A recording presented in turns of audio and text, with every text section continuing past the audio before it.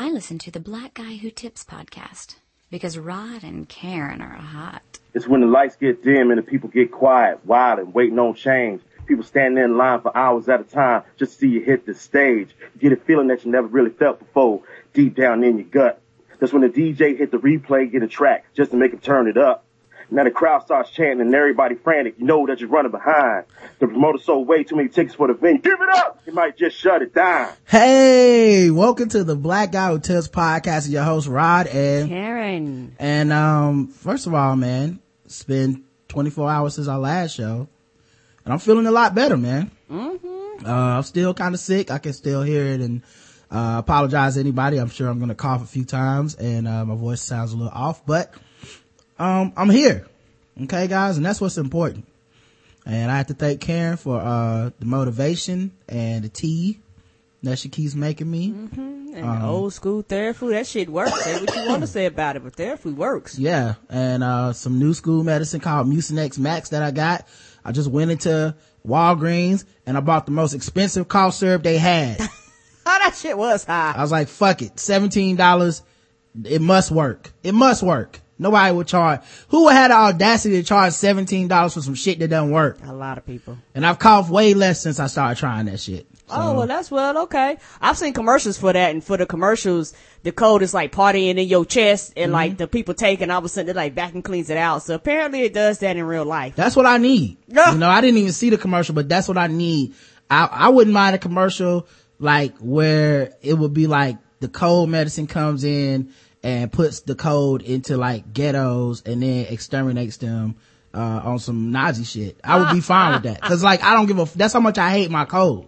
I just want, like, if they made the code slaves and then like shipped them across the Middle Passage to America and made the code pick cotton outside of my body, I would have no problem with that, period. I would be like, that's a good commercial because fuck the code. Anyway, we have a guest today, guys, who supports everything we just said. Controversial comedian Chris Lamberth of the Mundane Festival podcast and chrislamberth.com. What's going on, Chris? Hey, Ron and Karen, thanks for having me. No problem, man. Glad to have you back, man. It's been a few weeks, man. Everything okay with you? Everything's everything. I just, I'm in my Bo Jackson year. I just turned 34. So, oh, snap. Yeah, my birthday was Friday. It's pretty cool. Happy birthday, by the way. Belated birthday, man. What'd you do? You hit me up on Twitter. Oh, I know, man, but you know, this is the official in front of everybody, you know. Oh, okay. I appreciate that. No doubt, man. And how was your birthday, man? What'd you do? It was cool. I went to work. I stuffed envelopes. And what did I do? I went to Best Buy and I bought No Country for Old Men. And I bought True Grit, and I got some chicken wings and from Hooters, and I watched No Country for Old Men. Okay, that sounds like a pretty good birthday, man. I mean, me too. You know, I keep mine low key as well. Yeah, like this one. I mean, I of course like bought myself a ticket to see one of my favorite artists, St. Vincent. I'm going to check her out this Wednesday in New York City. So that's something that I'm going to do that's fun. And I got to see Bill Burr in Long Island on Wednesday. So it was a good birthday week. It just stuff that it just didn't happen on the 21st. You know what I mean? So I don't want people to think that I'm really sad or anything. It's just, right. I just keep it low key. Now, before we started the show, man, I thought I heard you say you went on a date, man. I did, yeah, yesterday. I got set up from one of my friends, and he told me, he's like, you two should hang out. So we hung out. It was cool. Had a good time. Now, how does that happen? Like, was that a blind date? Did you know her at all before this? It was sort of a blind date, and it was like a mutual friend set us up. And I got her number, and we talked on the phone. Long or the short is we talked on the phone a little bit, and I was like, let's hang out. I'm gonna be in Harlem around this time. And she was like, okay, let's meet after that. And we like had dinner, a couple drinks, and talked. I'm kind of surprised that there's still blind dates going on. Like, Not me. Because with the internet, there's so much you can find out about a person before you even go out with them.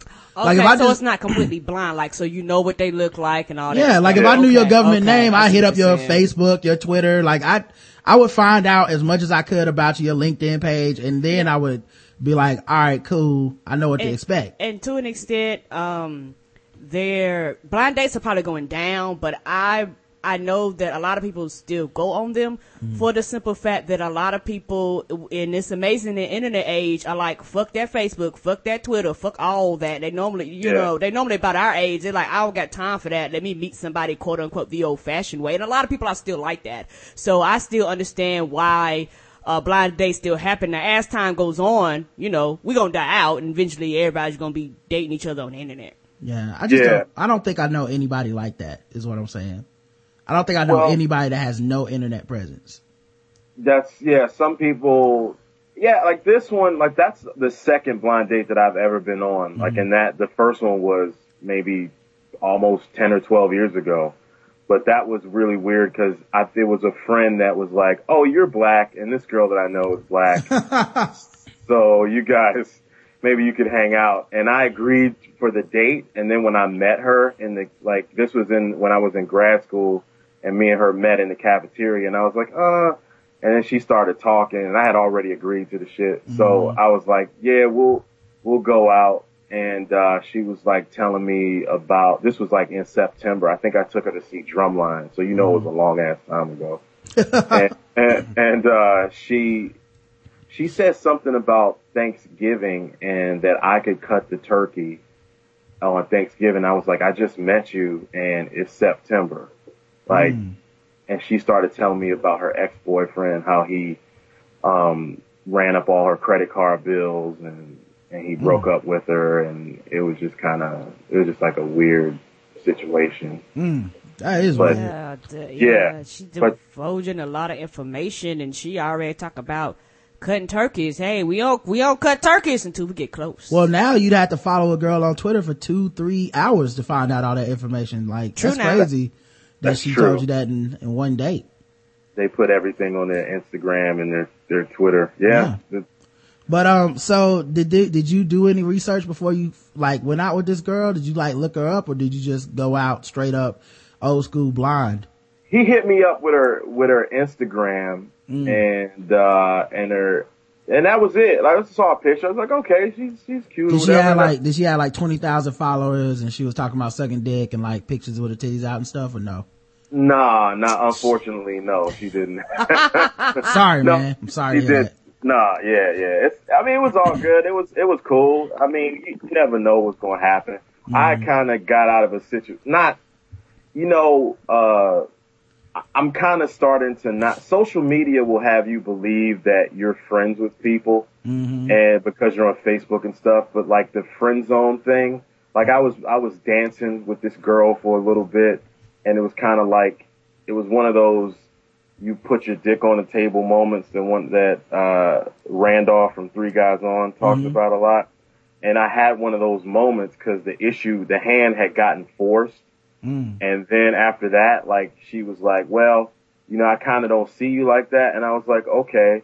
And that was cool. Like, it was disappointing, but it was like, now I know, and I'm not playing these games anymore. And it's disappointing to a certain degree. But then part of me was like, I feel like if I've learned anything from my 20s and adolescence, is that you can't keep playing these games or like dancing around the possibility if this person is into me. It's like, I'm honest. And then I think now, I think there's even more respect. I think she even has more respect for me now. Well, I mean, it's one of those moments where, like I've said on the show 100 times, you have to pull your dick out to get out the friend zone. And pull your dick out doesn't mean anything rapey. It doesn't mean that you're gonna get some even. What it means is that she has to make a choice and she can stop bullshitting, because a lot of times women don't want to say anything because they don't want to hurt your feelings. True. And like y'all constantly are in this like, I don't want to get rejected and I don't want to hurt your feelings, and eventually it's gonna happen. The friend zone is the slowest form of rejection anyway, so speed that shit up. You're not getting any younger. Pull your dick out. let her say, nah, no thank you, put that dick away, and then you can go, all right, I got rejected, move on, you know. But like you said, at least even if she doesn't respect you, at least you can respect yourself, which you know, the older I get, the more I realize that matters more than anything else.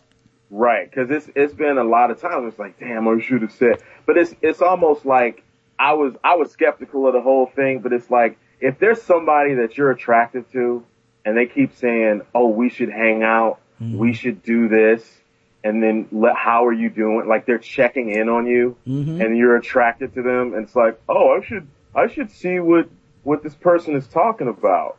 I should kind of see what's going on. And then when the issue comes up, it's like, I didn't know that she's like, I mean, I'm sure she did. I don't think the girl's stupid, but it's like, I didn't know that you felt this way, or da-da-da-da-da. And it's like, yeah, okay, all right. Yeah, I think it's human nature, cause like a lot of dudes get mad at women for that. Yeah, they do. Yeah. But, I really don't think you should get, and I don't want you to think I was mad. Like, yeah, I know you weren't. Yeah. I'm not gonna write my charity starts at home. Oh no, man. Fonte might hear this. But seriously though, I think a lot of people, they get mad and, at these women for that shit, for like the friend zone. And I think it's kind of weird because, if the shoe was on the other foot and we were being pursued, we would take it as much advantage as we can. And even with the way things are set up in society now, there's a ton of dudes that kind of do the opposite, where they're having a physical or sexual relationship with a woman who wants to have like a complete like emotional relationship. Yep. And it's like, I got the penny draws, so I'm not gonna offer my emotional availability. So they're kind of in a opposite friend zone. They're in like the fuck zone. Yep. That happens a lot. You know, so it's like people try to get over on each other naturally, you know? Yeah, it's just like the attention thing, and it's like, cause I was starting to feel some kind of way, and I had talked to my good friends about it. I was like, yo, are these feelings that I'm having, like, are they valid? Are they valid to have if I'm getting this vibe from her? And they were like, yeah, I mean, you know, you should see what's good. And then when I would get signs from her that would be like, oh, I should fall back on this. And then when I felt, and that's how I genuinely felt, I was like, yo, this don't feel right. And then like, so I fell back, and she was like, yo, you're being, what's going on? What's wrong? And I haven't seen you in like 6 weeks, but you think because we have this connection that we follow, quote unquote, connection, like on Twitter and Facebook or whatever, because you like my statuses, that you really know, you know me. But it's like, you don't know, it's like really like you don't know me like that. Right. Like you don't know who my favorite character on Pretty Little Liars is. Exactly. You know what I'm saying? You don't know my favorite Felicity episode. Did she even call you when Ellen Page came out? No, but a lot of people, yeah, she didn't. Nah, she didn't. I don't even think as a matter of fact, I don't even think she really knew my thing for Ellen Page, really. Wow. So. Wow. Anybody can tell it. I've never even heard you talk about Ellen Page, and I knew it. Yeah. Like when I read the article, you were the first person I thought of, because I said this is the exact type of chick that would be in the indie romance comedy that was kind of quirky and asexual, but still kind of charming. You know what? I was listening to one of my favorite new podcasts, Race Wars, with Kurt Metzger and Sherrod Small.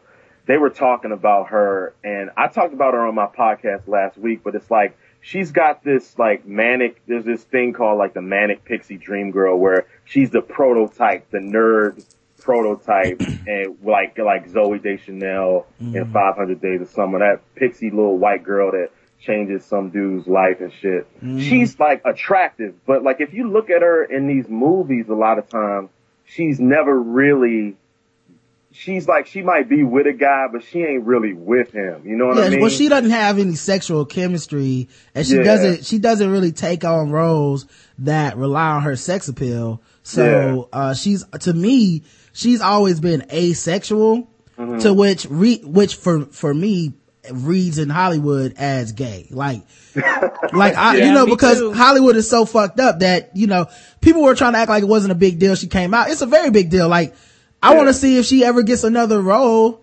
as a love interest for anybody, or if she gets, or now she can only get like roles as like a lesbian, like, or if she goes back to, or even if she can get her same asexual roles, because, I remember I watched all of Inception. Yeah. And I felt like if they had put like, even like say Mila Kunis or somebody in her role, there would have been sexual chemistry between her and DiCaprio, where we would have been like, wow, you know, is this supposed to be like the love interest? And there was never that moment with Ellen Page. You were just like, well, obviously she wants to learn from him and she'll be a good understudy, and that's good. But that's it. Apprentice. Yeah. Well, the guys on Race Wars, they were saying like there's this film, maybe like 2009, 2010, this movie called Super with Rainn Wilson and Ellen Page. It's a more brutal version of Kick-Ass. Like Kick-Ass. Yes. Kick-Ass was pretty hardcore, the first one. Mm-hmm. And this one is even more intense, but they're both good movies. Anyway, Ellen Page is in love with Rainn Wilson's character, and they were talking about a line that she says, "My pussy's so gushy," and like they were like, "Yo," like when she said that, like that shit, and I was like, yes, that's what I'm talking about. Like there was a sexiness to her, but like overall, you don't really see that. Like the game I've raved about for the longest time, Beyond Two Souls. Like I don't know if it was because I was like pressed over her because I liked her and shit, but you're controlling her character, and it's like when dudes would try to get at her, I was like, I don't want this motherfucker on me like that. Right. I mean, like kind of like that's my girl, but then I'm controlling her, and it's almost like you're like a dad. Like it's a scene where like she's hungry and she's homeless, and it's a dude who's like, "Hey, you want to suck my dick to get a steak?" And I was like, I'm not sucking your dick for no steak. I'm gonna die. I'd rather die. You know, it's like, so it's kind of like she never was really with a dude like that even in that game. So, I mean, it wasn't a surprise, but it was kind of disappointing, but not disappointing that like, fuck, you're gay. Fuck you. Right. Oh, you're gay. Oh, yeah. You're gonna make me gay now. I was gonna rub off. Yeah. My marriage is no longer valid. That's what I was thinking. Yeah. So. So how did the like actual date go though? And you know, I had to ask for the audience. Was it a white girl? No, she was black. Okay, well, so were you immediately disappointed when you showed up? Like, oh God, my friend doesn't know me at all. This is another black, just hooking us up because we're two black people, or what? I was like, fuck this. I immediately turned away, and you sat down with a long sigh. Oh God. Here we go again. Right. She's not gonna like romantic comedies. Oh. Let me guess, LaToya? No. Yeah. Did you really like Toni Morrison? Are we really gonna talk about Steve Harvey? Oh, oh my God, Jesus. I really gotta stop doing that to Chris. The audience is without fail on Twitter, at least once after every show I get man, I love me some Chris Lambert. If he just didn't like only white girls, I'm yes. That was so funny that time. I think it was in December where you said, like, you got an email from a listener that said, I like Chris Lambert, but I think he just likes white girls.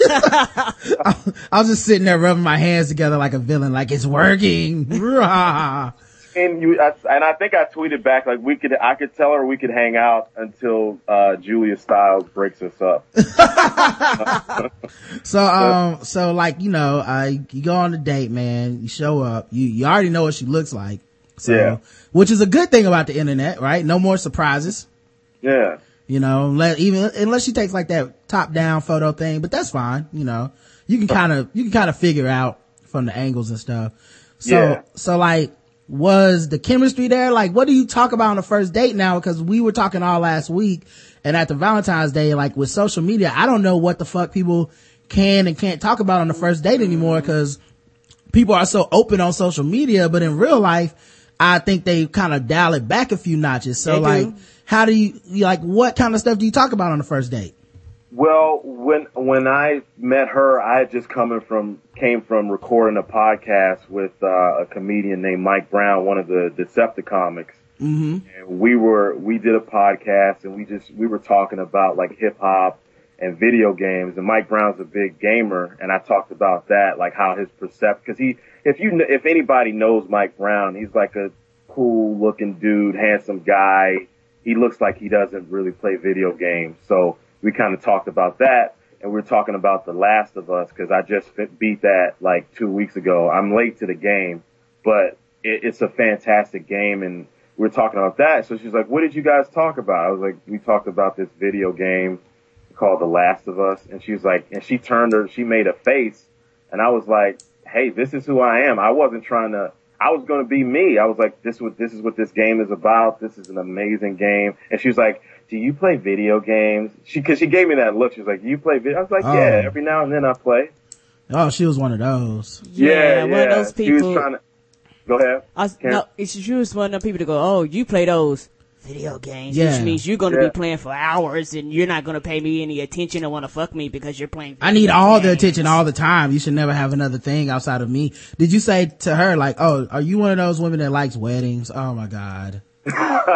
No, I didn't. I really didn't care. I told her, like, I mean, I know that you and Karen are avid gamers and stuff like that. I was just really honest. Like, for the longest time, my PS3 has been a media center where I just play and do Netflix and play the Blu-rays and stuff. But then, you know, like you've heard me talk about it on Twitter. We've talked about like how I was excited about Tomb Raider, some of these adventure games and all that. And so those games drew me back into playing and kind of like tapped me in. It's a release. It really is. Like when I was like upset about that girl or thinking about that, like I was too engrossed in saving this little white girl to think about in The Last of Us, to think about like what was really going on. And of course I lived my life and did shows and everything, but it was just good to just play. And it's fun. It's fun, you know? Yeah, I feel like only insecure people get jealous of that kind of stuff anyway. Yes. Yeah. Like there's a certain amount of security that you have to have where it's like somebody's enjoying something that doesn't involve me and it's fine. Okay. Yeah. So, what'd you say to her? I mean, what did she say to your answer though? Was she cool with you playing video games, or was she like, nah? She was cool with it. I mean, she was just like, oh, okay. Like, I mean, cause I do a lot of other stuff. So it wasn't really like what you see is what you get with me. Like, I'm not trying, like, even on my Twitter, like, I reveal the things I want to reveal, but on Twitter, like my tweets is my life, young. You know what I'm saying? Like, if I'm live tweeting Pretty Little Liars, I'm live tweeting Pretty Little Liars, and I'm talking about what they wearing, or I'm talking about how they look, or I'm gonna talk about how, you know, it's racist about black quarterbacks, or I'm gonna talk about, you know, if I think Danny Granger, I hope he gets bought out by the Heat. Or I bought out by the Sixers and goes to the Heat and then beats the Pacers in the Eastern Conference Finals. Like, that's who I am. Or I'll say, oh, this album is dope. You should listen to it. When do you reveal like that you have Twitter and stuff like that? Is that something you do on the first date? Is that something you avoid? I mean, usually I guess they would. I don't know. That's a good question. I mean, it doesn't really come up. I think sometimes the girl would usually have Twitter too. But I'm trying to think, like, the last girl that I dated. Cause like, I didn't know this, or I just hadn't thought about it, but you know, people were telling me, when we were bringing up the dating stuff on the show last week, that it was like, you know, I was listening to people who were like, as a matter of fact, I was listening to a podcast, Two Guys, One Show, and they were talking about when do you reveal like social media when you're dating someone. You know, when on social media do you reveal that you're in a relationship, like a bunch of stuff. And I was like, this is all shit I never had to think about, you know? So, you know, is that like a big thing? Cause like, I'm not built for the dating shit. So I feel like after like we go out one time, I'll probably be like in a relationship with, you know, I was talking, hey guys, all across your social media. I was talking to my girlfriend today, about our second date and, when we're going to do it. But, yeah, so like what would it take for you to get to the point where you're like, you need to check out my Twitter? I never really brought it up. I mean, the women that I have been seeing recently, like, it doesn't, like, they have an account, or, I mean, I guess you could read my tweets and say, this guy's single. I don't know. I don't really think about it, cause it's just really an extension of me.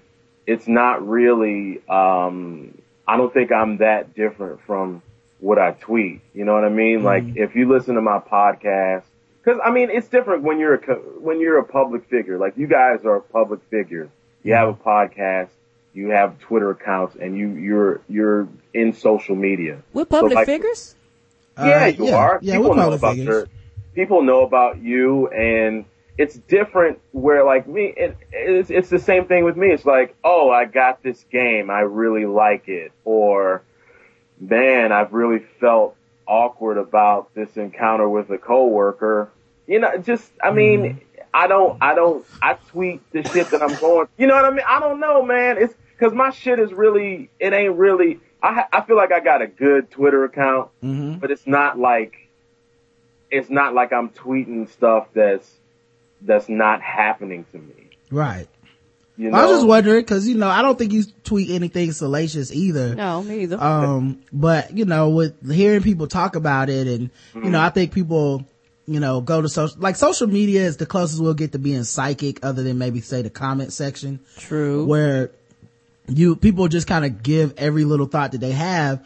And it seems like people now guard their social media like they guard their thoughts. Like, like, you don't really know me until you know what I like to do, you know, on the internet. So, you know, and I don't think you have anything to be ashamed of or anything, but it's just funny to, like, this idea, like, we go on this date, we're, you know, paying for your food, we're having a good conversation, we're courting, we're trying to figure each other out, but at the same time, you could just literally follow me on Twitter for a week and know a ton of shit about me and speed the whole process up. But there's something to dating where it almost benefits from slowing up the pace. True.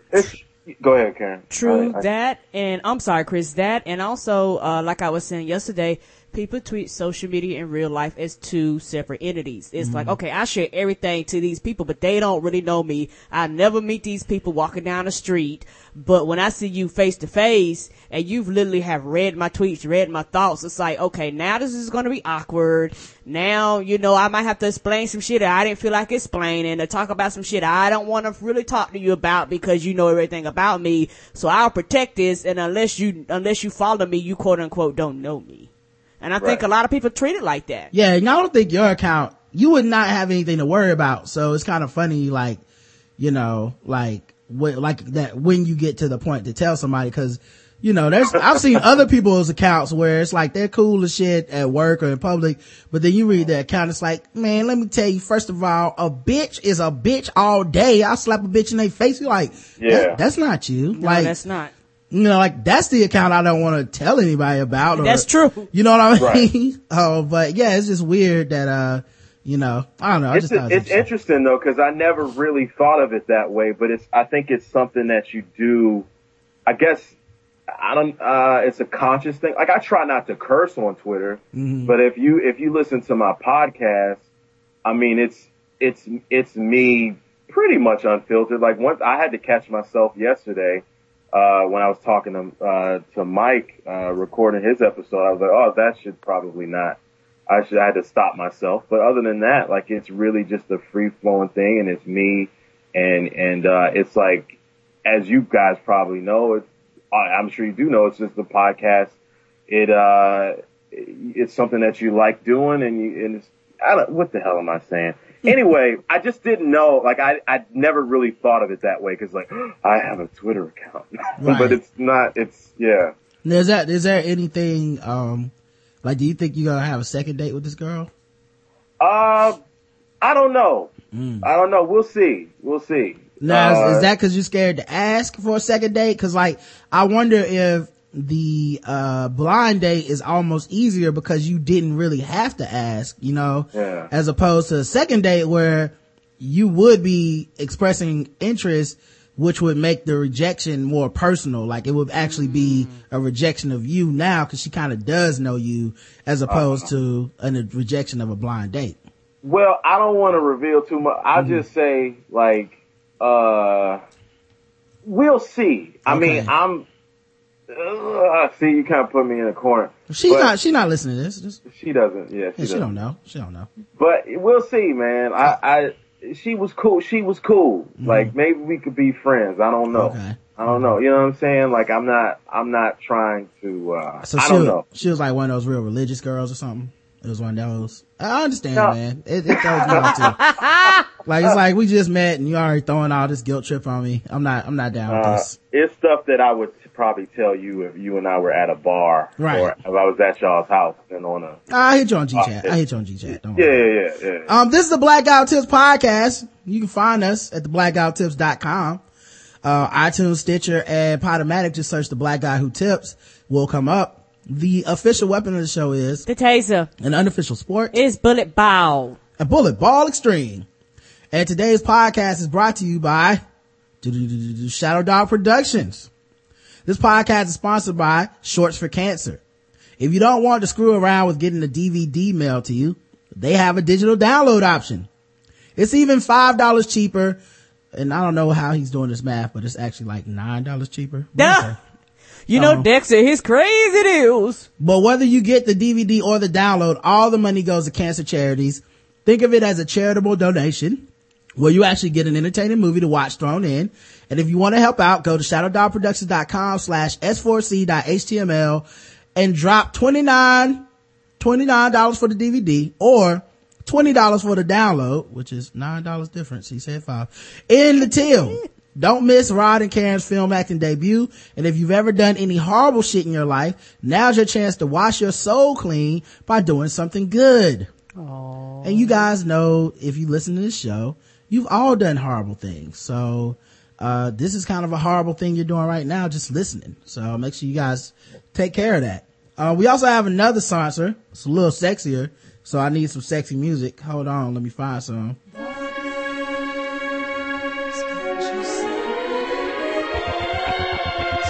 Wow.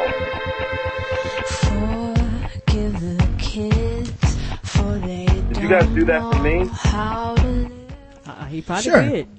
Ladies and gentlemen, are you tired of going out on blind dates? Have you been fantasizing about surprising your lover with an adventurous new toy or adult movie? Are you pulling your dick out in the friend zone? Well, you should, so you can get to the fun part, the fucking. Go to adamandeve.com and for a limited time only, you can get 50% off of just about any item in stock. Any item. It's crazy. I still haven't found an item that you can't get 50% off of. But that's not all, guys. When you pick your one item at 50% off, you also get 3 free DVDs for a little inspiration, plus a free extra gift that's so sensual, can't even mention it on the radio. And to top it all off, they even throw in free shipping on your entire order. And no, they're not teasing like a girl that wants to go out dancing and calls you to see how you doing, but won't let you fuck. No, they are serious, people. So check out adamandeve.com today for the special offer. Go get your 50% off when you put in the code TBGWT when you go check out. And when you do, you get 3 free DVDs, a free extra gift, and free shipping. Just use the code TBGWT at adamandeve.com. All right, let's get into the show, guys. We have show related things to talk about. So, do you listen? Hey, hold on a second. Do you listen to St. Vincent like that, or you just randomly? No, I got it for you, man. Yeah, that's really nice, man. I appreciate that. Hey, man, happy birthday, you're man. welcome. You know, Love you some Annie Clark, man. I'm a professional. Great. Speaking of being professional, the NFL is penalizing the use of the racial slur, nigga. Oh. It's only one racial slur. I like that people was like, you know, they should get everything off of there. Have you read the fucking article, everybody? Most people haven't. Okay. All right. The head of the Fritz Pollard Alliance, which monitors diversity in the NFL, expects the league to institute a rule where players will be penalized 15 yards for the use of the N-word on the field. John Wooten, the head of the Fritz Pollard Alliance, anticipates that the NFL's competition committee will enact the rule at the owners' meeting next month. We did talk about it. I'm sure that you saw near the end of the year that Fritz Pollard Alliance came out very strong with the message that the league needs to do something about the language on the field, said Ravens general manager Ozzie Newsome, who was on the league's competition committee. So we did discuss that over the last 3 days. Newsome also said the committee talked about other slurs coming under any possible new rule, including homophobic slurs. Wooten, who previously has urged all players to stop using the N-word, thinks the NFL will rule an automatic 15-yard penalty for the first-time offenders and an ejection for the second infraction. I will be totally shocked that the competition committee does not uphold us on what we're trying to do, Wooten said, according to CBSSports.com. We want this word to be policed from the parking lot to the equipment room to the locker room. Secretaries, PR people, whoever, we want it eliminated completely, and we want it policed everywhere. Now, the thing about this is a lot of people got very upset when they heard this. And Chris, I heard you groan, so it sounds like you're not a fan of this either. Yeah, because it's just... Are they gonna play football in lingerie now? I mean, it's like protective padding. That's how guys talk, man. Mm-hmm. I mean, they bleep it out you can't hear it as fans. I mean, if it was basketball, that's a different thing, but like you can hear them curse in basketball. I don't know, man. It's just getting remember after the Celtics had a play where somebody had an and one, I remember the infamous KG, like, my nigga. Like I thought that was my shit, but I was like, I was laughing because it was inappropriate. Like it wasn't like it wasn't coming from a place of like, and that's just how brothers relate. I was like, that is completely inappropriate, and I think it's hilarious, but that, that's not good. That shouldn't be done. Yeah, it's I don't know, man. It's become so, the league is starting to become so watered down. Like everybody's breaking passing records every year because the league's changing the game, the rules, and people are passing for 6,000 yards. Not that, but like 4,000 or 5,000 yards. Like Marino's record is broken, and I don't know, man. It's just this. How do I want to say it? It's the issue of this hypocrisy in the league where it's like, you don't want to hurt anybody, but you really do have to hurt people. Like, let me ask. Oh, go ahead, Ken. I'm sorry. Sure. Well, I was just gonna say, does it matter that the people who wanted out of the league are black people? John Wooden and Ozzie Newsome. Like, does that matter to y'all at all? Cause that it's like older black people like, man, this shit is out of control. Y'all gotta chill. Yeah, it does matter. That does. The fact that I can't say that I have like this definitive feeling on it, but the fact that there are older players, older guys, that are saying that, older retired players, that are black. I don't know. I just feel some kind of way about it. But charging people, what are they going to say? 15 yards for calling him a nigger, still first down. Like, yeah. Illegal use of the N-word, 15 yards. Karen, what were you gonna say though? My thing, and this is just my perspective on the outside looking in, something that really, really frustrates me about the NFL and how fans view the NFL. Fans don't view the NFL as a working environment for these players. These players go to work. This is their job. This is what they get paid to do. When they're in the locker room, they're getting paid. When they're on the field, they're getting paid. When they're in photo shoots, they're getting paid. And it's funny how people have exceptions for these people. For some reason, we lower our standards for a working environment because it's football. Because in your normal everyday job, you can't walk around calling people N-words from the time you get in there to the time you go home. Your job pays you not to do shit. And so I agree, it should not be there. And it's just for the fact that it's not acceptable in any other working environment. And football should not be an exception to the rule. It's just one of those things where NFL wants to they don't want another Jonathan Martin situation. They don't want that anymore. They want to get rid of it. And this is their way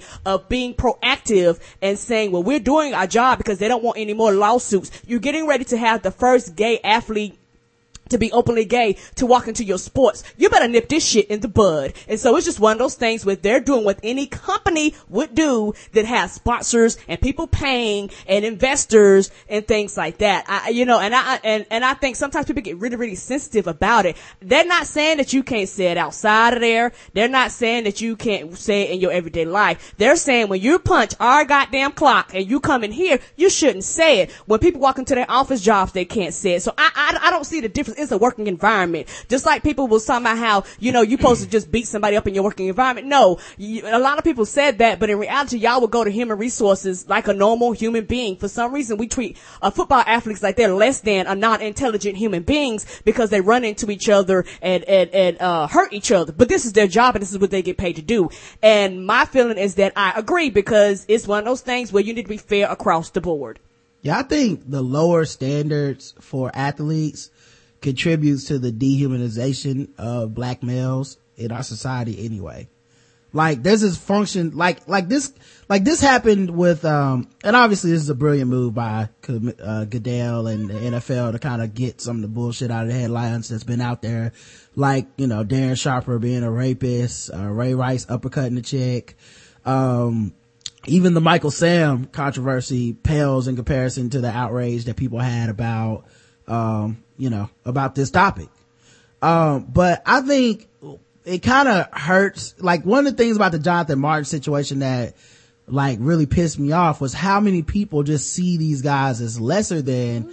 So therefore, like, it's not like they're saying, oh no, I don't care about this topic. What they're saying is, I don't care as long as it's happening in a football environment, because we can't expect these people to behave like humans. That's crazy, and I feel like that shit goes a long way to make it seem like we're not capable as, people of like restraint. Like, we're like, to me, as much as Jonathan Martin's situation is probably a mental health issue, it became a race issue when people started saying, well, if somebody called me a half nigga, I just go in there and punch him in his face. And it's like, well, that's actually not what you should do. Yeah. Like, well, you know what? Mm-hmm. Now I like Karen's argument, and now I agree with Karen. So I'm on the bus with you guys. Yeah, and then like, that was the thing I said on Twitter was 99.9% of us working jobs where you cannot be calling people nigga in any capacity. Like, I cannot I cannot just be at a meeting and they be like, well, actually, Rod, I disagree with that idea. I feel like the report should be done on Thursday. Oh, come on, my nigga. Even as a positive, people would be like, no, fuck that. Yeah. Can we talk to you in human resources? Yeah, and I think that, people can lose track of that. And then, unfortunately, man, as much as, I hate that it's this way, it is a slippery slope. And it is the shit that led to, Richie Incognito using it. It's the shit that those two Detroit players, the white dude and the black dude, said it was no problem. It was cool in their locker room. And meanwhile, you have a bunch of old school NFL players like, you can't do it. It is a slippery slope. And when people don't know how to play with the toys, they all gotta go away. Yeah, and to me, personally, it's just one of those things to where they're paying you and you're a product. And when you are a product and somebody's paying you, you have to go by their rules. And so if you go into your job and they be like, you know what, when you go into the break room, you can no longer turn the water on. Guess what? Everybody's gonna follow and abide by that rule. They might not like it. They might get upset. They might say it's dumb and it doesn't make sense. But it's just one of those things where it's amazing how people, expect these people to be less than. And it's just one of those things where any time you're out in the open, you represent the product. Well, not just that, but anytime we as black people act like it's impossible for a motherfucker to do a job without doing some ignorant shit, we're handicapping ourselves. Cause like, it's completely possible to kneecap a dude and not have to say the N-word. I don't know why we think that part of our culture needs to be on display, at a professional environment. Another thing, like, I remember this happened with the NBA dress code and people got mad. It's like, so you policing what black men can wear so that the white man will be accepting of them? And then you look at what they actually wearing, is fucking jeans and a button up or a polo. It wasn't like they said you need to show up in a 3-piece suit. It was like business casual at best. Niggas was still rocking Timbs. Niggas was still rocking jeans. Niggas was still rocking, untucked polos. It really was no fucking problem. And you know what? It looked better and it was right. The same thing happened with the, NBA when they had the, no more demonstrative, contesting of calls from the refs. Like, it was getting out of control. Niggas was waiting 5 minutes between free throws cause they had to, do that whole dance about you called a foul on me. And you know what? Made the game better. I enjoyed it. When I went to a game, it didn't last as long. And I did spend a lot of time being like, hey, can you fucking, get to the line, Rashid? So, like sometimes, even though it's coming from a white man, even though it's policing, black people, sometimes it's right. And I hate to say that, but that's how I feel about this shit. Like, they're right. Y'all shouldn't be saying nigga on the fucking field.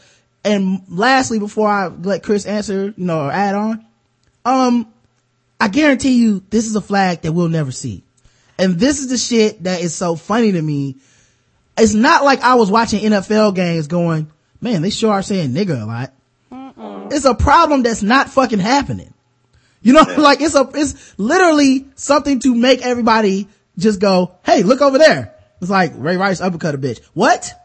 No niggas. Can't say nigga no more. Yeah, Darren Sharper's been a serial rapist. No, but you can't say the N-word? Yeah. Did you guys hear about, all this, other controversy and shit going on in the league? Nah, man, I just know you can't say nigga. Now I want to discuss this for a month. Like, I guarantee you, man, this shit, hey, Michael Sam's gay and we can't stop asking him gay shit. What's going on?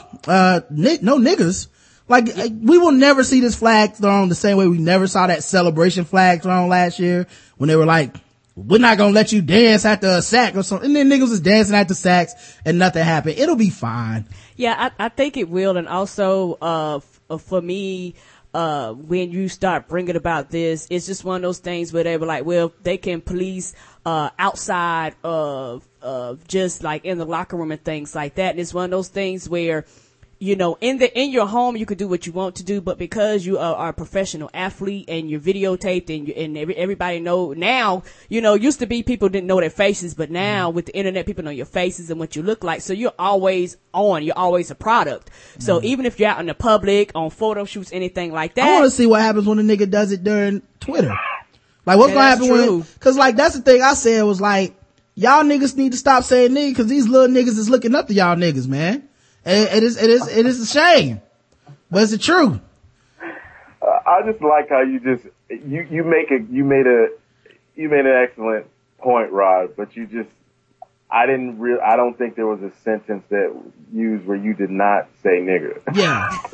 I mean, it's fine for me. I don't have these same workplace moves. I know. But you're absolutely right. I think the older that I'm getting, the more that it's like, well, I get why they're doing that because it is a business. If you're running a business, you want as many eyes on your product, as much money to be spent on your product as possible. And you can't have that happen. And you know what, Chris? It'll help them out in the long run. And I mean the athletes. And it's interesting because I started watching, NFL, Network has this series called The Football Life.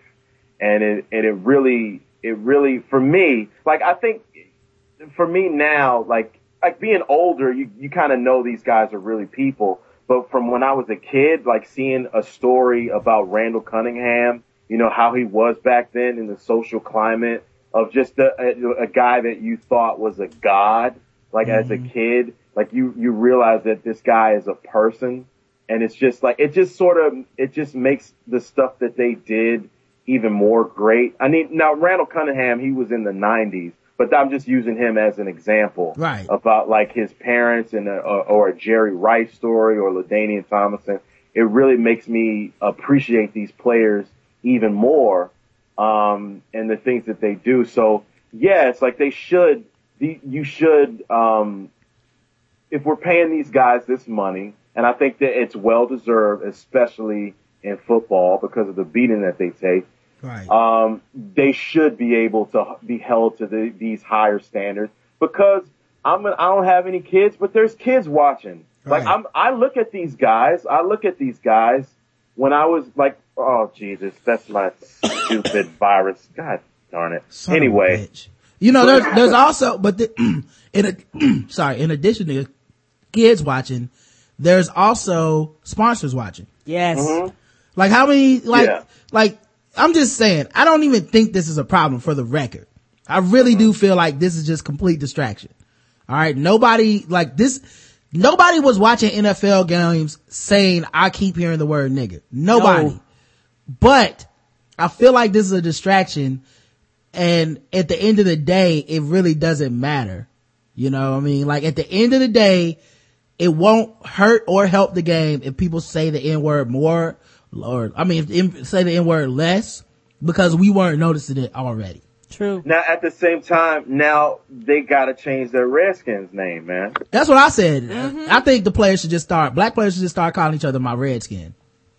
Like, oh, good play, my Redskin. Oh, that changed that name, dude? Yeah, like if black players really wanted to, like, I know they won't do it because, you know, they're not that thoughtful, but after every press conference, no matter what team I was on, I would refer to other black people as Redskins, period. Like, it would just be like, oh man, I threw to that Redskin coming out the backfield, man. That Redskin was tripping, dog. You saw that movie put on that Redskin? And they'll be like, why are y'all saying that? I'm like, no, calm down, my Redskin. Come on, dog. Redskin, please. Because just like we talked about for this issue, like, and in the NBA, there's a lot of money tied up into that. There's a lot of money tied up into that Redskins name, into that brand. And it's like, that's years of branding and a part of it's a fixture in that area, in the DC metro area, all over the country, really. But it's just like, what are they going to do with that? But Roger Goodell didn't want to, he danced around that. So it's like, it's kind of like this hypocrisy that we're having. And it's just, it's a little annoying, but I don't, but they do need to address this shit because here's what's funny about it, right?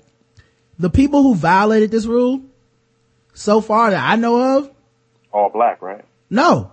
The ones that I know about are Riley Cooper and Richie Incognito. Okay. That's the most popular N-word controversies I heard. That's true. And nothing really could happen to them, if it wasn't for the hazing, you know, Incognito wouldn't have gotten in trouble at all for just the language, right? Nothing can really happen to them because there's nothing on the books. True. Yeah. Like, it's just, and people just keep accepting, like, yeah, so, you know, this is just part of a locker room environment. No, the fuck it's not. Like, I know people that have been in a locker room and those same dudes are like, yeah, white dudes were not just running around calling me nigga left and right, and I wasn't cool with that. So, you know, it's funny because you have these old school dudes who are like, well, you know, the locker room environment is not professional, blah, blah, blah. It's like, okay, cool. So what would you do if you were Jonathan Martin? Oh, I kick his ass. He wouldn't be calling me that. Right. I don't but we can't have that either. You know, I'm just saying we can't have both of those things existing where we're just going to handle it with some fisticuffs either. That's going to lead to something more fucked up than just the N-word in a minute. It's going to lead to a lawsuit or something, workplace harassment. Like, it's going to lead to something major if they keep at it. You know, I was, the Jonathan Martin thing, I was listening to, Bomani Jones was guest hosting, Levitard on Monday or Tuesday. Yeah. Of last week. And he was talking about, he brought up a story that I didn't know prior to this, to him bringing it up, where he was talking about Jonathan Martin's father would tell him, would say like, was this where he would say like, I went through that at Harvard? Yeah, Jonathan text his father like, look, this is the shit that's going on. I can't deal with it. Like, they're disrespecting me and calling me the N-word. Like, I don't want to play this sport. And he said, look, man, we've been generations deep at Harvard. This is just part of being around white people. You're just going to have to learn to accept being called nigger and racially discriminated against. It's just part of the game. And like, that right there tells you enough of why a rule like this happens. It tells you enough of why, it has to become bigger than just football. Yes, it does. And it has to be addressed on a level that's outside of just throwing a punch at a dude. Like, this is institutionalized, and whether Jonathan Martin was the most mentally healthy candidate to do this or not, what we do know is that he made a discussion out of something that people wanted to dismiss, and I'm glad for it. Cause I didn't know about it, so I was like, man, this is just bullshit. But no, you guys make a valid point, cause there has to be a sense of, decorum when you enter that lock. There has to be, if we wanna say this is our sport, this is America's sport, and there has to be some type of, decorum involved, cause what did Jackie Robinson do what he did? You know? They do this for other shit. Like, nobody ever gets mad when, a player gets hurt and players on both teams kneel on one knee and start praying. Yeah. Nobody goes, what about the atheists? Nah, they find a way to conform for however long that prayer thing is as a group. And we don't need to know what their individual beliefs are. We don't need to know if they were out cheating on their wife last night. True. We don't need to know. Like, we just go, okay, of course you pray. Your teammates are praying, you know? Yeah. And I think the same thing can be said about the N-word in a way where it's like, yeah, you're not saying it anymore because some people aren't comfortable with it. So don't say it while you're on the field or whatever. And like I said, I really don't think this will be a problem. But, I don't either. Next article, cause that was a big thing, that happened yesterday and people were very upset. We got some justice, guys. Ole Miss, they had, somebody hang a noose on, the statue of the first black man, James Meredith. Did we cover this last week? Yeah, right? we did. Yeah, to enroll in the all-white college at the time. They found out it was some frat boys. And it sounds silly, but it kind of makes sense. This is one of the things where, like, whoever they was, I was like, these dudes are on campus and they're young. Yeah, they got suspended. The actual chapter of the fraternity got suspended from campus. They expelled all 3 men and turned over their identities to investigators. So we got some justice, y'all. You know, can't be mad about that. So good job, white people. Way to turn in, way to snitch on your own kind. We appreciate it. Yeah, they did something like that in Jersey too. These kids in Jersey hung a noose over some representation of somebody's mascot and they got in trouble too. Yeah. You know what? It takes white people to stand up against that shit. It does, yeah. Cause I don't know those motherfuckers and nobody black on campus knew those motherfuckers. It was gonna take some white people to be like, Trevor, I heard you really bragging last week, bro. Yeah, I guarantee you that what happened. They were bragging or talking about it out in the open and somebody was like, that's not cool. And they reported them. Good. Yeah. Yeah. In gay news, we really need to make this a segment on the show. Yes, we do, cause it comes up a lot. We really do this every show. Mark Regeneris claims gay marriage will lead straight men to stray and demand anal sex from women. They act like, anal sex from women ain't already happening. Apparently a lot of dudes are waiting for gay people to get married so they can, make this demand, Karen. Like, hey girl, you know what? I'm gonna go gay if I don't get that booty hole. What the hell is going on here? Apparently that's what's happening. I know me personally, this is what I was waiting on, the Ali Oxenfree of the, sex world, if it was, you know. It's like, gay men taking my lead from you. Hurry up and get married so I can demand this anal sex. And, apparently they haven't, pulled it yet. Actually there's a clip of this if I can play it. Hold on. My internet's acting slow. Give me 1 second, guys. Refresh this page. Apparently, he's a preacher or something. Oh no, he's not a preacher. What is this dude? University of Texas. He was a speaker at University of Texas. He said straight men will feel compelled to demand open relationships as well as anal sex from their wives and girlfriends. You think this dude knows any straight men? No. I think he wants to do this. Now, what is this guy's background? Is he gay? Because the way he's talking, yeah. I don't know what he is.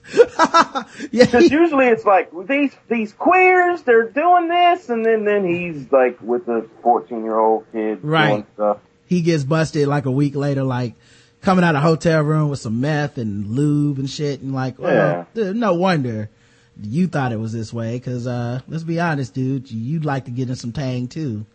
Man, I don't know why this thing isn't loading for my Firefox, dog. Hold on a second. Let me try this real quick. I'm trying to play this clip, y'all. Alright, let's see. I can refresh this shit now. But, he says, if gay marriage is perceived as legitimate by heterosexual women, it will eventually embolden boyfriends everywhere and not a few husbands, to press for what men have always historically wanted, but were rarely allowed, sexual novelty in the form of permission to stray without jeopardizing their primary relationship. Here's the thing though. He does realize that people are already doing this. Okay. If they want to now. Yes, they are. Like, since when have straight white men waited for any type of minority to do anything? Yeah. Like, have you seen pornography? Yeah. Cause I have, and they're already fucking people in the ass. Mm-hmm. And they're already having swinger sex and open relationships and cuckold sex. And don't even get me into the Japanese. Oh no, that's a whole other level. Mm-hmm. But so I don't know what he's talking about. He says, in addition, he claims the normalization of gay men's sexual behavior in society will prompt a surge in the practice of heterosexual anal sex. What's so bad about that? I mean, why would that be an issue that you would be like, if it's two consenting adults? Yeah, we have to stop heterosexual anal sex because, you know, guys, it's so bad for the environment. Yeah. You know, what about the trees? What is it? Killing the ozone layer? Right. Nobody informed me about this. I just think the more we get, the more that homosexuality isn't an issue, the more time we can spend working on other shit. Like, cause there's plenty of other, like, it always goes back to other people being concerned about what other people are doing in the privacy of their own bedroom. Right. And it just gets to the point where it's really, just let this Michael Sam kid play. Draft him if he's good and let the kid play. And then this way we'll finally be able to, I don't know why that did. But this way we'll finally be able to, like, have people be happy. Like, cause my thing is, like, I think people want to be happy, and any reason for that is fine. If they're like, hey, I want to have, anal sex with my wife, fine. Like, why the fuck would I care? Why would I want to stop this? Yeah, I'm not in the room. Yeah, like, it's y'all's sex, not mine. I don't give a fuck. Right. Well, it's just weird that these people get on these jags where it's just like, yeah, we gotta stop all the anal sex, guys. It's out of control. I want to control everything that's happening in your bedroom. Yeah, I bet this dude votes Republican and thinks Obama's too intrusive and that Obamacare is ruining America. And it's like, yeah, but you want to go in people's bedrooms and say they shouldn't be having anal sex or having open relationships and shit like that. Cause it's like, go take your kid fishing, you asshole. You haven't paid attention to your son. Yeah, just go to his soccer practice. Right, go be a family man. Here's a clip. Go ahead. Okay. All right, hold on. Let me see if I can turn it up. Gay marriage is perceived as legitimate by heterosexual women. Mm-hmm. It will eventually embolden boyfriends everywhere, and not a few husbands, to press for what men have always historically wanted but were rarely allowed.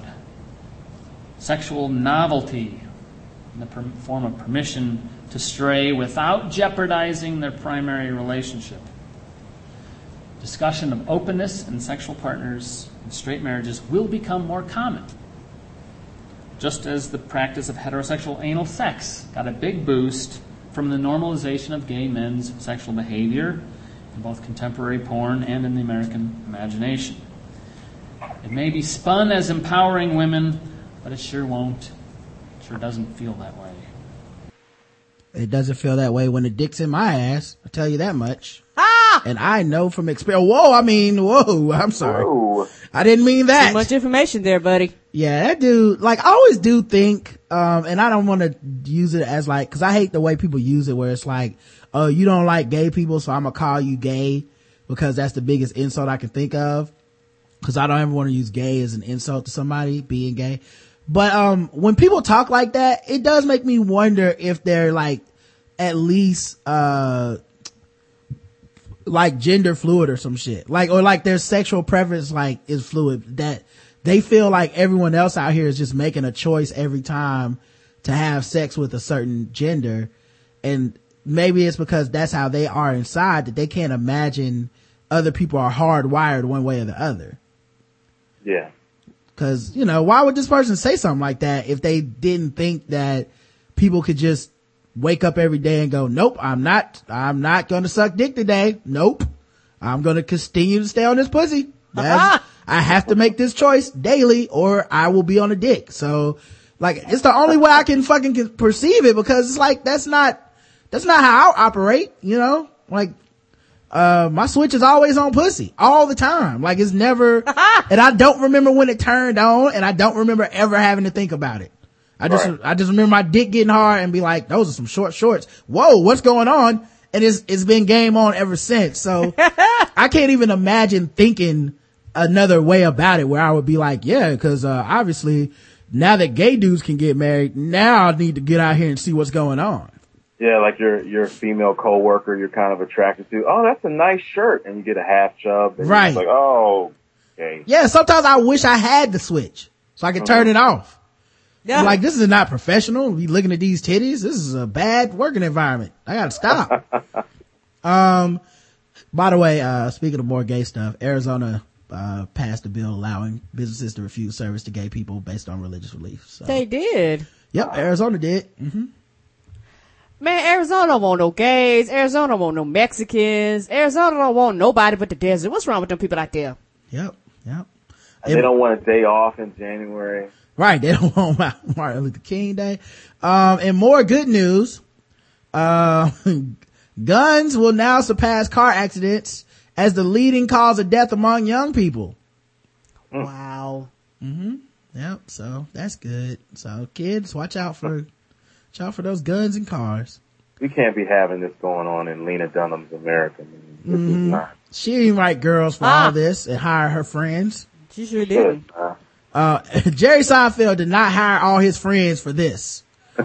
Atlanta's rich are protesting Justin Bieber's impending residency. He's trying to move from Miami to Atlanta, and the rich people in Atlanta are like, no, nigga. We don't want you in the chocolate city. Go away. We know we ratchet, but we don't need you. He want to be black so bad, man. Dude, the saddest part about this guy, like, he's made me forgive Miley. Because she adopted some positive stuff from black people. Like, twerking is not necessarily negative. Like, I like twerking. But like, Justin Bieber just trying to adapt like thug life and shit and hang out with Rick Ross and Puff Daddy and Jermaine Dupri and shit with no shirt on. Like, he's just becoming the stereotypical black dude, a white dude who's trying to quote unquote act black. There's somebody on Twitter had a thing where it was, I guess, where the U.S. and Canada faced each other, and it was on a billboard, and it said, "Winner keeps Bieber." loser keeps Bieber. Or takes Bieber. It was funny. It's like a picture of, I guess, the best U.S. player, and on one side the best Canada player, and then Justin Bieber's picture in the middle. It's funny to me. I don't know, guys, but I thought that was funny. I feel you, man. He's become the worst, man. I remember when he was just a plucky kid on YouTube. Fucked up Selena Gomez's life, man. Right. Got her tripping. She going to jail and shit, fucking with this dude. Rehab and smoking weed and shit. Yeah. Fucking with this thug.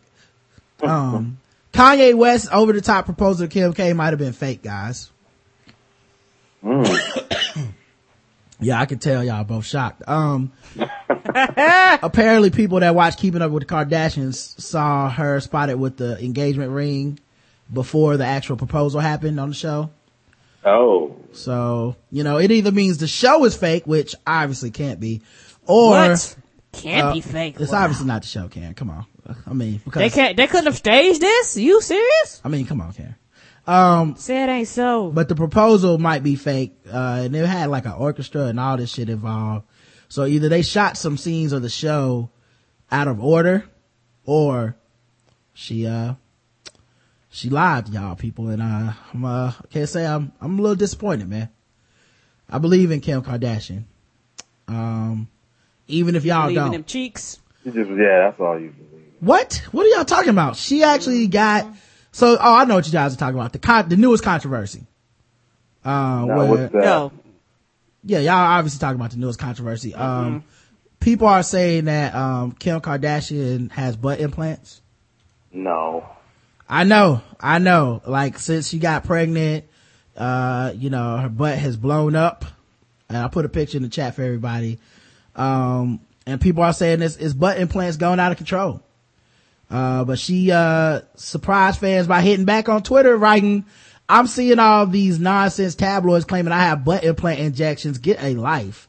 Using pics of me 15 pounds skinnier before I had my baby, comparing me to now. I still have weight to lose. Anyone who has had a baby knows how hard it is to lose weight, especially the last bit of weight, and your body totally changes.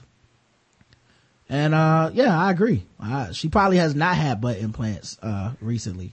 Yeah. One thing that's, I guess to me, that's really, really sad about, just pregnant women, period, but being a pregnant woman and a celebrity, it's like you're just constantly on display for the public to just tear you apart. You're too fat. You're too skinny. You're too, you're pregnant, but you should gain more weight. You ain't lost weight. It's like, it's a constant, scrutinizing of her body.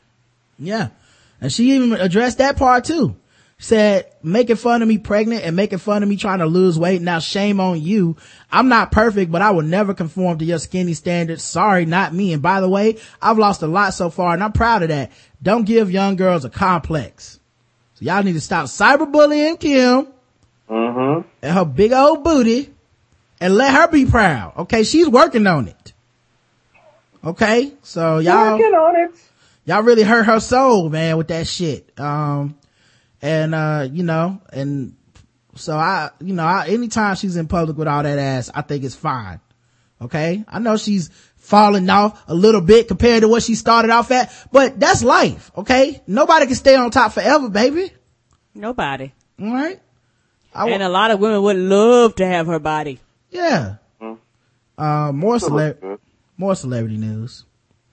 Jeffrey Hubbard has been convicted of homicide following a 2012 jet ski accident in Georgia that killed Usher's stepson, Kyle Glover. This happened a while ago. Yeah. He hit, Glover, 11, and a 15-year-old friend. They were both hit by a passing jet ski while inner tubing on Lake Lanier in Atlanta. Hubbard is reportedly a family friend, which has to be even sadder, right? Like, you're a friend of the family. I'm sure he didn't mean to do this, but they have a law that unlawful operation of a personal watercraft and boat traffic violation for operating at more than idle speed within 100 feet of a person in the water. For safety reasons, yes. Yeah, and so he was negligent. The kid died. The friend got injured. So he got convicted of homicide. He got convicted on all counts. Now it was a black kid who was killed, a young black boy. And this dude was convicted on all counts. So obviously that means he was a black man. So if he would have been a white dude, probably would have got off. Wouldn't have been a big deal. If he didn't had his gun and shot him, maybe Dave would have said self-defense. So he was standing his ground in the water. Right. Yeah. Standing his water or something. Yeah. They would have came up with standing your waves. Yeah. However you want to put it. Standing my waves. You guys know how it is. Or just standing in whiteness. Right. Standing my white. But yeah, I wouldn't have been surprised if he would have got off with it if he was white.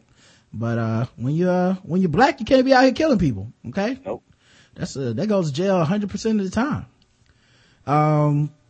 I had another article. What did I do with this article real quick? All right. Anne Frank. Do you know who she is? Yes. All right. Anne Frank. Her books are being vandalized in Tokyo libraries. Why are they in Tokyo? I don't know what the fuck is going on. I don't know who started this trend, but Anne Frank's The Diary of a Young Girl and scores of books about the young Holocaust victim have been vandalized in Tokyo public libraries since earlier this year.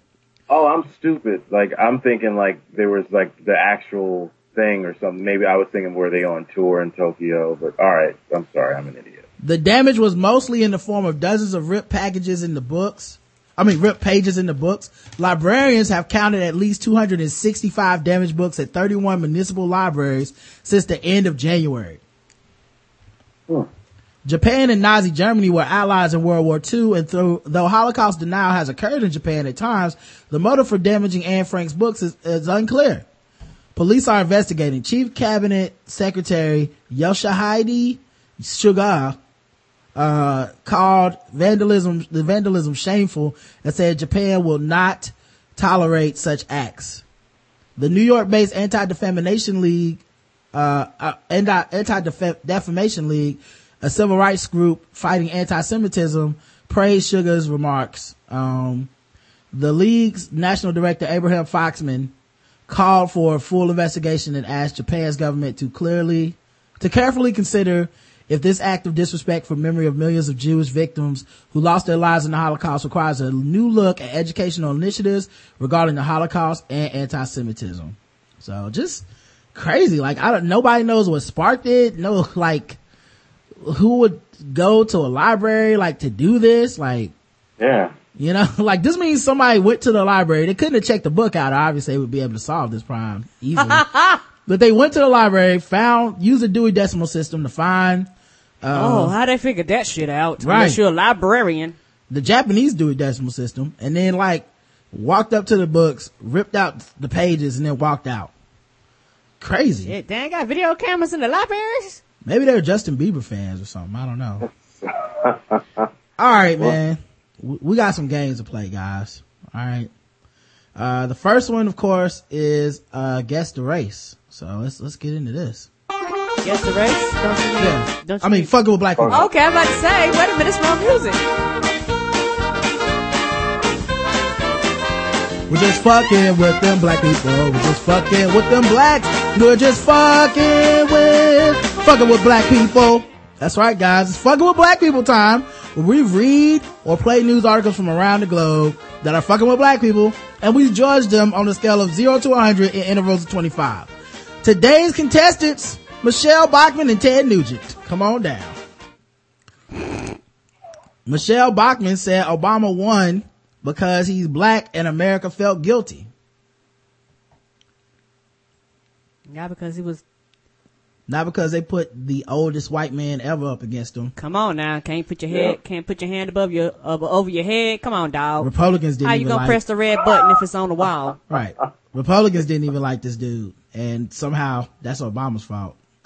Representative Michelle Bachmann, Republican Minnesota, is on her last tour in Congress. She's not seeking re-election and will leave the House after 2014. I thought she was already gone. She ain't been governing since she been on her bus trail.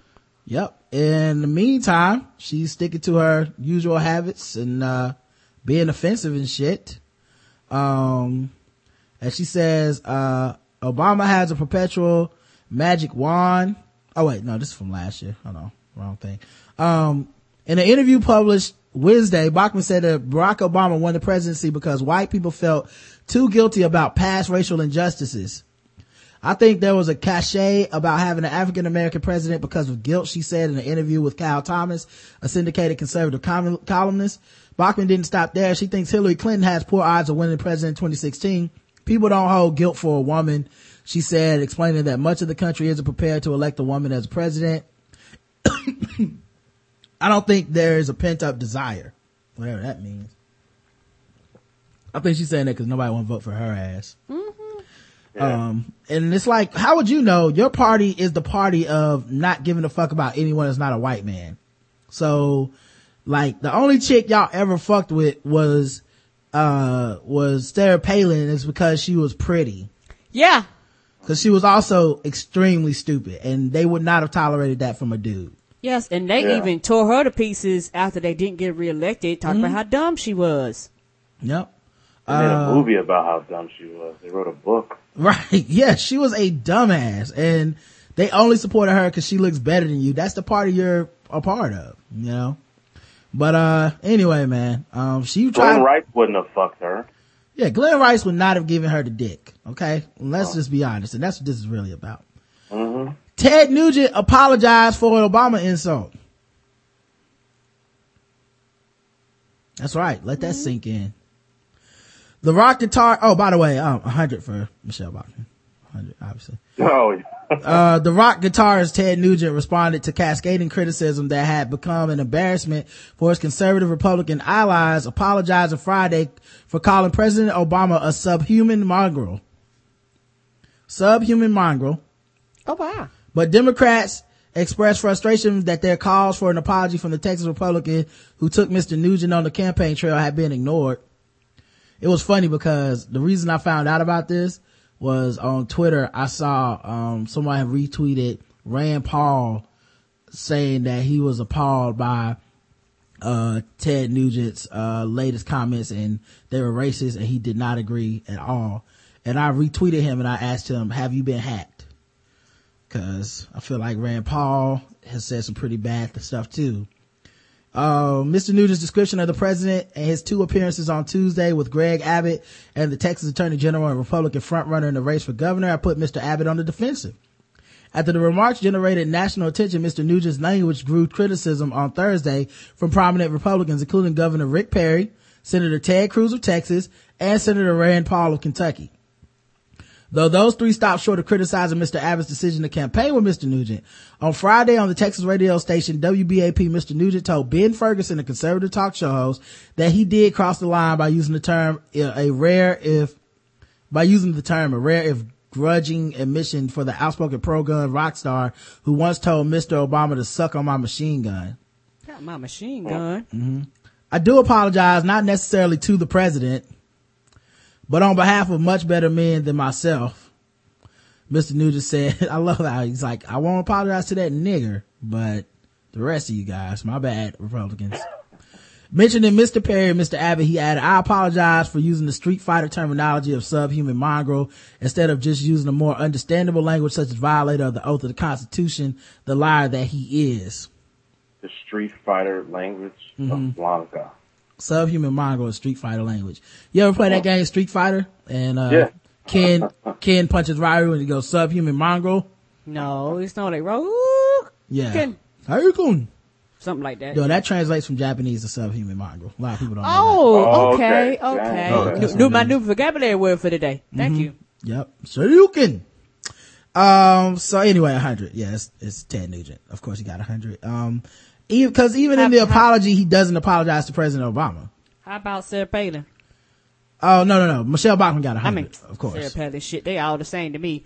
And you just got 100. Yes, I did. They're not all the same. But yeah, that's 100. Yeah, that's clearly racist. Let's move on to our next game. Guess the Race.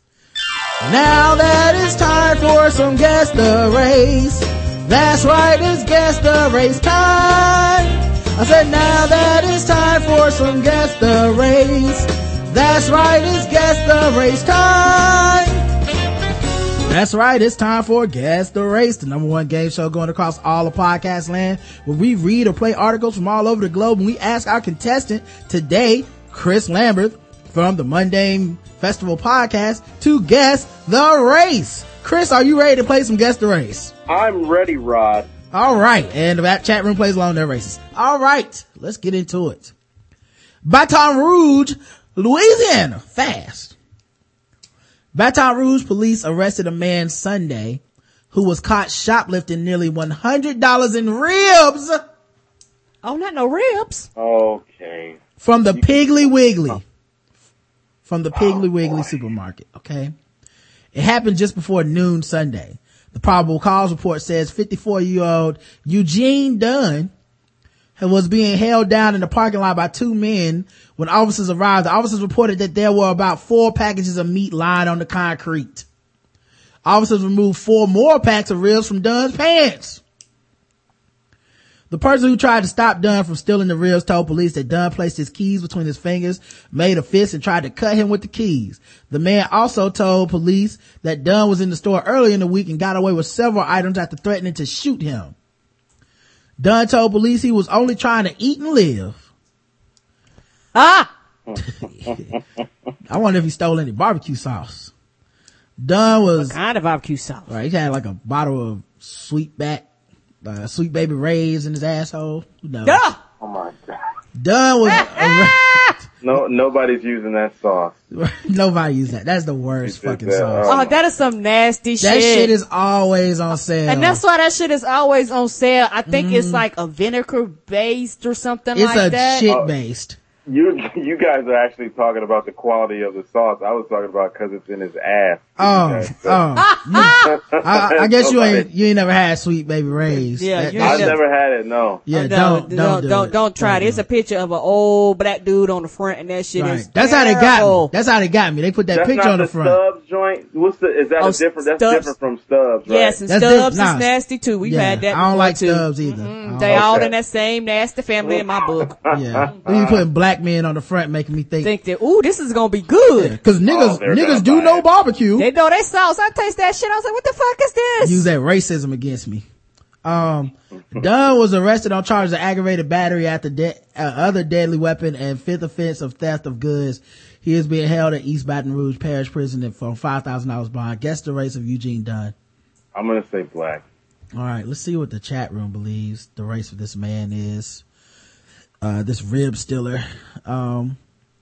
A subhuman mongrel who saved 2 white women from an orange dealer's Cleveland, Ohio attic. Oh. Everyone loves ribs, but he didn't have the decency to pay. Yep, that's a colored fella, said Terry S. Sub-Saharan African. No, Jeffrey, that's not a guess. That one dude that owns the rib joint on House of Cards. Oh. Yo. Damn. Creole crumb snatcher. I don't know what race that is. Creole, is that black or white? What is that? Isn't it like a biracial kind of thing? Yeah. I don't know. Brother of the Popeye spokeswoman. Subhuman and angry. Lunar mosquito. Oh my. And and real smoking gator frying porch monkey. The correct answer is black. I think everyone got that. So horrible. Lunar. That's right. Let's check the next article here, guys. See what we got. Charges are coming. Oh wait, this is a dude that died because of a frat thing. So apparently at Baruch College they had some fraternity hazing that went a little too far, guys. Okay. Little awry. Say what, Karen? I said it went a little wrong. Yeah, it went awry, as Karen would say. I never joined a frat, but I understand a lot of other people did. It just wasn't my shit.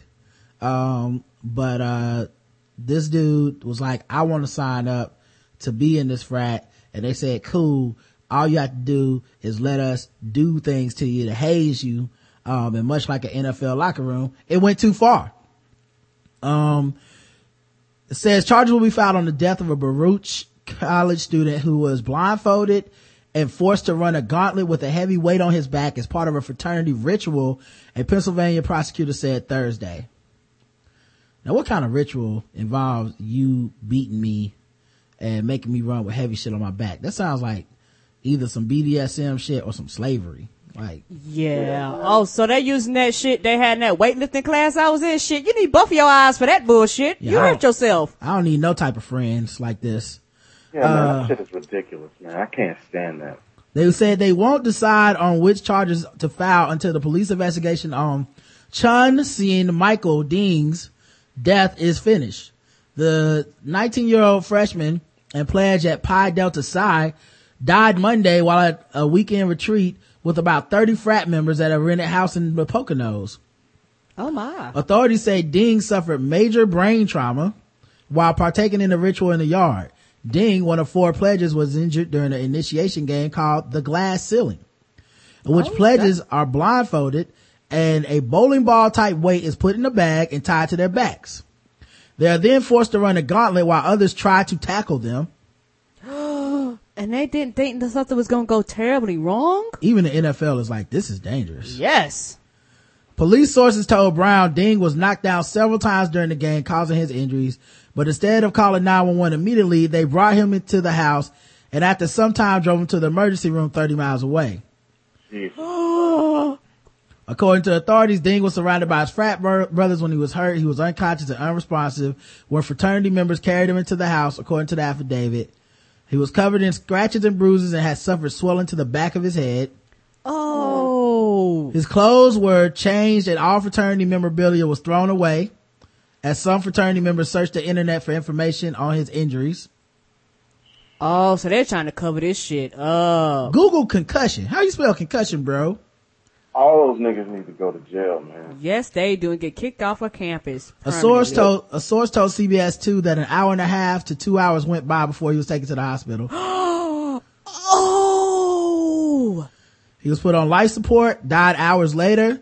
Doctors say Ding was brain dead when he arrived at the hospital. Toxicology and alcohol tests came back negative, so it wasn't even that he was drinking. It was just the injury sustained from this game.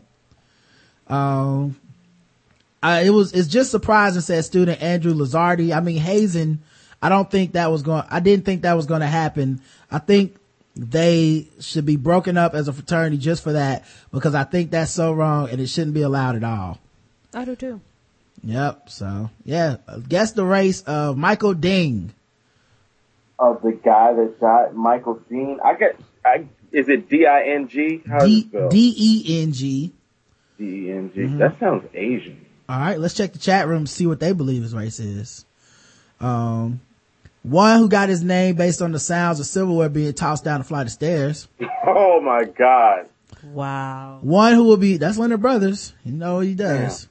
One who will be buried in a kimono or kung fu robe. Oh. Brother of Ring-a-Ding Ding. I feel sorry for your mother, Asian. Butt chugging dude bros. We're all going to hell, man. This is fucking. Ding. Oh my God. Ding like luau, black and white. The correct answer is, and Chris got it, Asian. All right. I mean, it's shitty of me to be like, yes, I got it. Like, that's the most. Why do you pick this one? This was really morbid. Sometimes I pick them just based on like what caught my interest. I've never been on a show where one of you guys' show where it was this bad. That was really sad. This is nothing. You should have seen the one about the baby covered in shit. That was terrible. Oh no. Yeah, nobody wanted to be here for that. Dude, I feel like it's this kid trying to fit in with all these white kids, and oh fuck, man, that sucks. Yeah. According to the article, he texted Jonathan Martin's dad. He said, sometimes you gotta deal with this. So, and of course, some of you missed it. So, all right, let's move into the bonus round. Okay, guys. Chris is 2 for 2 right now. Let's see if he's gonna get nervous.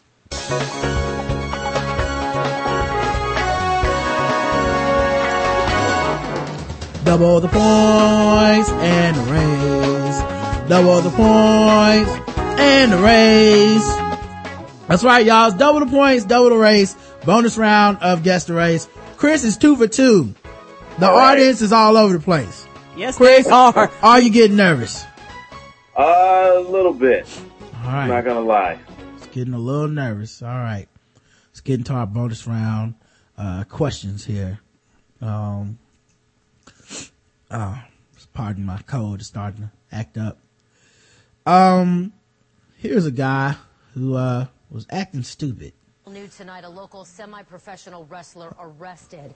Investigators telling us tonight. New tonight, a local semi-professional wrestler arrested. Investigators telling us tonight, Bruce Santee got angry at a Pinellas Park police officer, and detectives say Santee offered $100 to anyone willing to kill the man. All new at 11. Our Andrew Dowd is live outside the Pinellas County Jail with more. Andrew, I understand the police taking this threat very seriously tonight. And tonight, Bruce Santee is in jail facing felony charges after police say he took a disagreement over a traffic stop too far on social media. Search Bruce Santee on Facebook and you find a man who is all smiles with a passion for wrestling. Tonight, this is the picture of Santee detention officers are giving us. Police say early yesterday morning he was a passenger in a car when the woman driving was pulled over. She explained to the officer at the time that the reason she was driving them was because they were impaired and she was just trying to get him home. Police say after he got home, he posted a message to his Facebook followers offering $100 to the person who killed the officer involved in the traffic stop. even giving the officer's name. You can post and you can talk about any disagreement you may have with the way the police do their business. When you offer money to do harm or cause death to a police officer, we take it very serious regardless of your intent. Pinellas Park police found out about the post by an off-duty officer from another agency. About 11 o'clock yesterday, we received a message via our police department Facebook page from an off-duty Sumter County police officer. He was arrested today after he turned himself in to police. When the detectives spoke to him, he was remorseful, and he told him I was drunk, I was stupid, I posted something I shouldn't have. And after we posted the story to our Facebook page, Santi's friends came to his defense. Kim Santi said, "Seriously, people, I'm pretty sure it would cost more than $100 to kill anyone, let alone a cop. Obviously, it was a joke. Clearly, you don't know him at all." And Danielle McCrae said, "I know this man personally, and he is not the picture this post paints. This was probably a moment of venting. I admit, not the correct way." Now, police again saying these are very serious charges. If convicted, he could face up to 15 years in jail. Now, the people that we were able to contact tonight who know Santi did not want to go on camera. We're live in Pinellas County. Andrew Dowd, ABC Action News. First of all, before we even get started, Florida. Of course.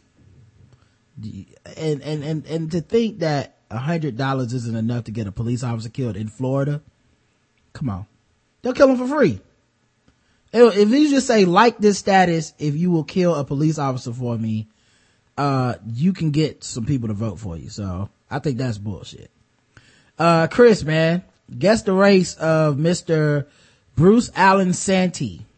I'm gonna say white. All right, let's check the chat room, see what they believe. Whiter than Merle's face when they left him on that roof on The Walking Dead. Oh my. Nacho no longer Libre. I didn't know I couldn't do that, white. One whose nostrils look like an electric socket, white. Is that a stereotype? That is new. Nostrils look like an electric socket. Actually, I had to look at my electric socket just now to see. One who would trade a pair of foam posits for a wheel of cheese, Wiznai. And there's no anger like righteous white anger. How dare you give me a ticket? The correct answer is, and I'm gonna let Karen decide on this. Karen, what race do you think this man is? That's a white dude. White. So Chris got it right. All right. Yes. Some of you in the chat room missed it. All right. Last guess the race story. See if Chris can go a perfect 4 for 4. I know he on the road. Oh, man. A couple of the same race. Okay. Same race couple. A couple who believed in faith healing was sentenced Wednesday to 3.5 to 7 years in prison in the death of their second child who was sick, but they wouldn't let see a doctor. Philadelphia Common Pleas Judge Benjamin Lerner told Herbert and Catherine Scheibel that it wasn't 8-month-old Brandon's time to die. You've killed 2 of your children, not God, not your church, not religious devotion. You, he said. The Scheibels pleaded no contest to 3rd-degree murder in Brandon's death last year with pneumonia. They are a 3rd-degree generation members of a small Pentecostal community, the First Century Gospel Church in Northeast Philadelphia.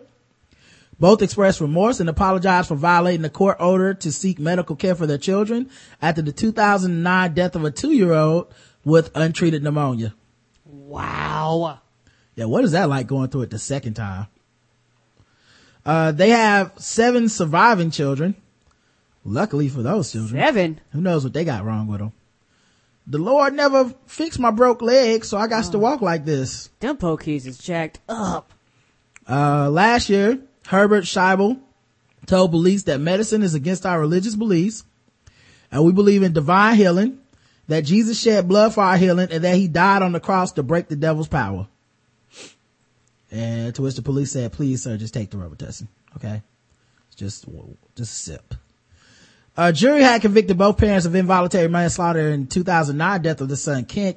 They were put on 10 years of probation that included orders to seek medical care if any other child got sick. After Brandon's death, an irate judge found they had violated parole Prosecutors had described the boy's symptoms as eerily similar and said they included labored breathing and a refusal to eat.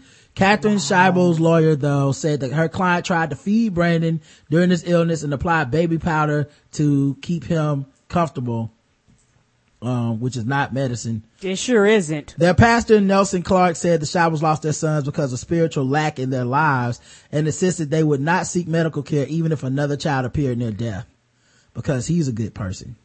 Guess the race of the couple, the Scheibels, Chris? White. All right. Let's check the chat room, see what they believe the race is. Those who thought that their white privilege was enough to heal their baby. Scientologist white. Scientologist. Oh my. One who's seen Kumbaya white. Looks like people are scared to guess on this one. Y'all scared to guess? Cause black people so religious, but white people so crazy. Now y'all conflicted. Nuclear family so white. Oh damn. White like the angel wings that kids have now. Oh my God. White cack. Father around white family whose church just allowed black people to join white. The correct answer is white.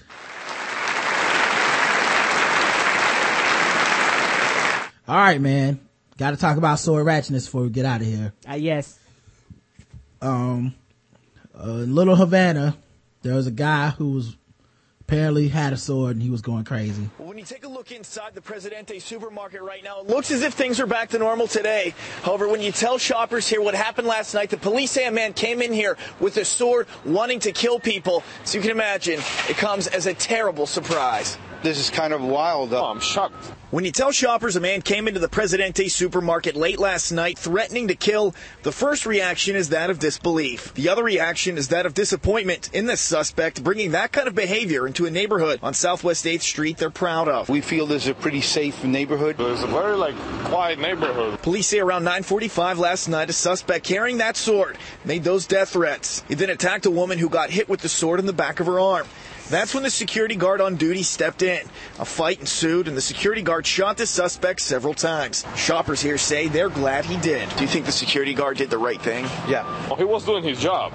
What else I can say? He was doing his job, and he did it well. He did the right thing. I think that's his job, to defend the public or take care of the store. The suspect is now at Jackson Memorial Hospital in critical condition. The security guard also taken there for a minor injury to his head after being hurt in the struggle. Despite what happened, patrons not afraid to keep coming here. I feel that it might be an isolated incident. They just hope the security guard, who's being called a hero by police now, wants to come back and keep protecting their store. And the employees here aren't frightened away either. He's friendly, nice people here. Very friendly, very helpful. Everybody knows each other. You know, the people that work in the meat, dairy, the cashiers.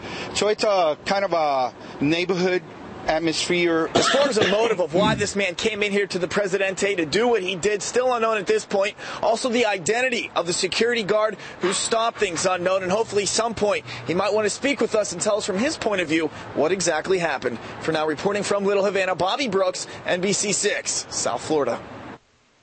All right, guys. So apparently can't go shopping in Little Havana anymore because so motherfuckers feel like they can just bring a sword in there and that's their right. And get to chopping. And yeah, nothing you can do about it.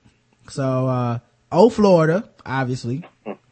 And one last sword ratcheting story because, you know, this is how often this shit is happening. I can't just cover one story because, sword people just aren't waiting their turn to do more shit. And we are learning more about a shooting at a supermarket involving a security guard. Oh wait, no, thank God, it's the same story. Duh. Whew, I thought two people in Florida got shot up with swords. But also, man, how dangerous is Florida when the security guards carry guns? Yeah, because most places security guards don't carry guns. Right. Most of the time, you're like, get out of my face, you flashlight cop. Yeah. These motherfuckers carry guns in Florida. Why? Because it's Florida. Yes. Make sure you guys check out Chris's podcast, the Mundane Festival. It's not mundane at all, guys. It's not. And you've been having a lot of guests on lately.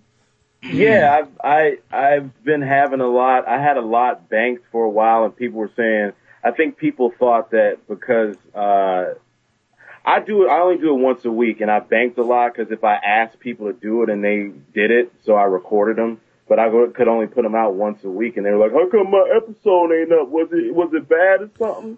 And then so like the last of the year, I put out about like 2 or 3 of them, and so now I've gotten some, and I've done a couple by myself too. Like the last week's episode I did by myself, and because I really had to break down Ellen Page and stuff, like I had to really decompress that, and I forgot what else I talked about. Yeah, it was a hard time. It was a hard time for you, man. I understood. Yeah, I thought it was hilarious how people just like you, one of my comedian friends, like, Chris, you all right? Because I remember like that night I was going to get a sandwich after a show, and I was just like, I look at my Facebook. I was like, Chris, I'm sorry to break this to you, but Ellen Page, I was like, oh shit. Yeah, man, it was serious. You were the first person I thought about. I was like, good for her. Oh no. Oh no. Oh, Chris. Oh, Chris. Oh my God. Yeah, that, and then, because, JL Covan loves Captain Phillips so much. Oh yeah. I saw an article where 2 people got shot on the Maersk, Alabama. 2 people got killed. They didn't say how they got killed, but two guards got killed. And, I hit him up and said, sequel? Yeah, you hit me up on that. I was like, damn. All I wrote back in the comment was like, damn, that's. Yeah, well, that's what I do. All right, man. So check out the Mundane Festival. Check out chrisleverett.com. You got any dates coming up for people in New York, New Jersey area need to be aware of? Yeah, if you're in the New York, New Jersey area, I'm going to be headlining this show at at Characters Restaurant and Bar. It's going to be really fun. It's a nice restaurant. It's really good food, and I'm going to be talking. I'm going to be doing some stand up, and I'll be around in the city. Follow me on Twitter, and you'll get the dates. I'll tweet them, and they're on my website too. So cool, man. And if you're looking for a second date with Chris, show up to the restaurant. I would count that as a date. I would too. I would be like, oh, seeing my boo for the second time in a relationship. Oh boy. All right, man. We'll talk to you guys tomorrow at 9. Until then, I love you. You too, baby. Mwah.